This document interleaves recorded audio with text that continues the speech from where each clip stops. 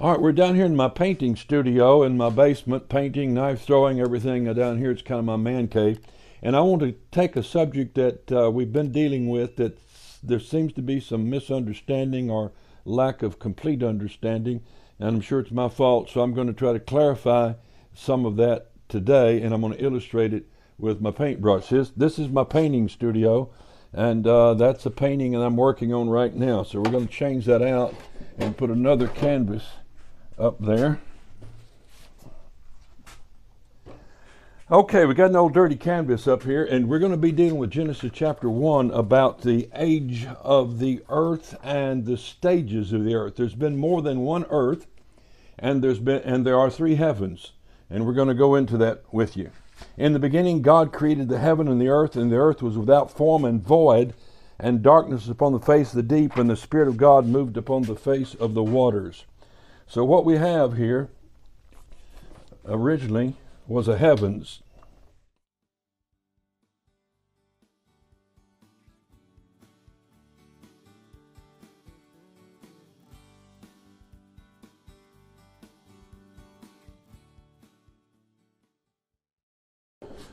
God created the heavens and the earth, and of course he put some stars out there like that, and some galaxies, and created a universe that's so big we have no idea how big it is. It appears to be infinite with our measurements.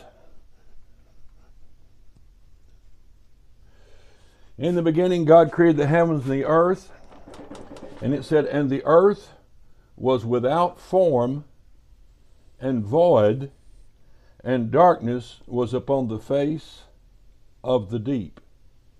So this without form and void, it's translated in the Bible other places as vain. The earth was not formed, and it was void, and it had degenerated so that there was no life, we're told, upon it at all. Now, you know from other passages that this was a former earth on which the angels lived, and it was cursed.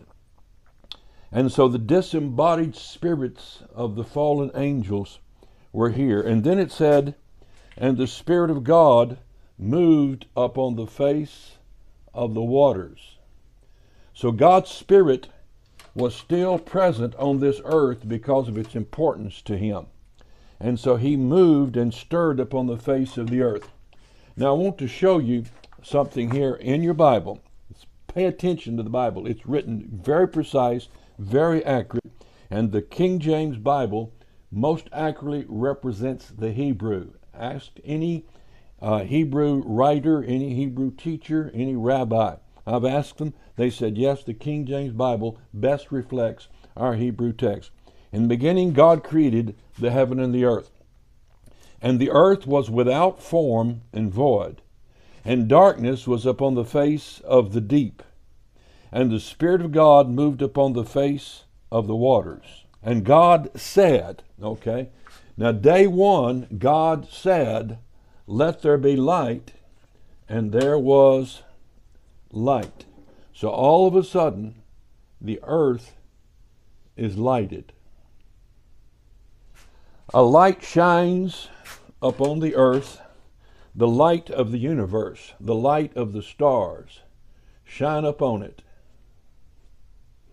Not the sun yet, just the stars, maybe God's work light shines upon it, and it becomes lit. After all, God has 6 24-hour days that he's going to work on it now, and so he needed a work light. So God said, let there be light, and there was light.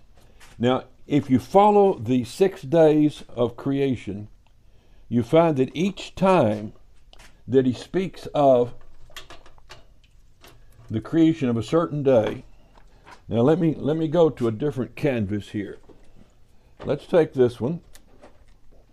You had complete darkness upon the earth. It was surrounded by darkness. It was shielded. The light was blocked from it. And God comes along and says, "Let there be light." And when he said so, light shone upon it. So this is our first day. And he said, in the evening, that's the dark, and the morning were the first day. And then you have the second day. The second day starts at sundown with a dark, and then becomes a period of light. And then the third day, you have a period of dark, and then a period of light. And the fourth day, a period of dark and light. The fifth day, dark and light. And the sixth day, dark and light. Now, each one of these days begins with, "And God said, let there be light. And the evening and the morning were the first day. And God said," and the evening and morning were the second day. God said, evening, morning, third day, fourth day, fifth day, and sixth day. So each day is bracketed by "and God said," and finishes with "and the evening and the morning were first day, second day, third day, fourth day," so forth. Now, before any of these days, Genesis 1 and 2 says, "In the beginning, God created the heavens and the earth." So we already have drawn that for you, that the earth was already present in Genesis chapter 1, verse 1 and 2. It was already there. Darkness was upon the face of the deep, and the Spirit of God was moving upon the face of the waters. That is not part of the 6 days of creation. That's what I want you to see. Genesis 1, 1 and 2 is not part of these 6 days. The 6 days begin with the earth already there, darkness on it, the Spirit of God moving on it, the earth was void, and the first day, the first act of creation in Genesis chapter 1 is, "And God said, let there be light," on a dark earth. Now I want to show you something else here in Genesis chapter 1 and 2. "And God saw that what he had made, and behold, it was very good, and the evening and the morning were the sixth day. Thus the heavens." Genesis 1, 1 and 2, in the beginning God created the heaven, singular, and the earth. One heaven, which is what we've painted right here. God created the heaven and the earth. And then, that's the word bara. Out of nothing comes something. And then we find that God made something. God made the earth. After having created, he made it, formed it to be inhabited, it says. Thus the heavens, in chapter 2, verse 1, thus the heavens and the earth were finished. So now we have 2 heavens. We have the heavens created just above the earth, the atmosphere, and then we have the original heaven that he created in Genesis 1, 1 and 2. And the earth were finished, and all the host of them. And on the seventh day God ended his work which he had made, Ashah, and he rested on the seventh day from all the work which he had made. And God blessed the seventh day and sanctified it, because that in it he had rested from all the work which he had. Now this is key. He uses both Hebrew words here, which are accurately translated and consistently translated here in the book of Genesis in the King James text. God rested from all the work which he had created and made. Now, if created and made were not, as we talked about last time, if they were the same word or synonyms, you wouldn't use them both together. Created and made. So he originally created the heavens and the earth, and then Genesis chapter 1, he makes it, forms it to be inhabited, beginning in 1:3. These are the generations, and we talked about that last time, generations of the heavens. This becomes a new generation of the heavens and of the earth.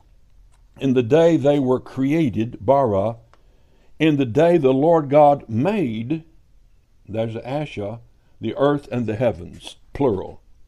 So he switched from heaven to heavens, and if you go through your Bible, looking up the word heaven and heavens, you'll find it consistently used. whether a reference to the heaven immediately above the earth or the heavens, including all the space around it into the universe.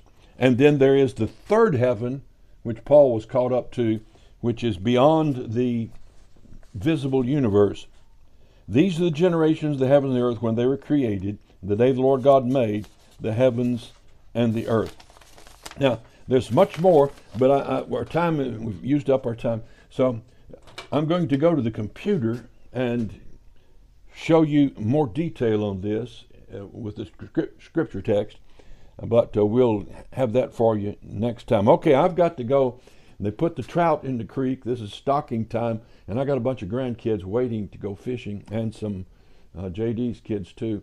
And so we're going to go pick up some of the kids and go down to the creek and catch a few trout for supper. All right? See you next time.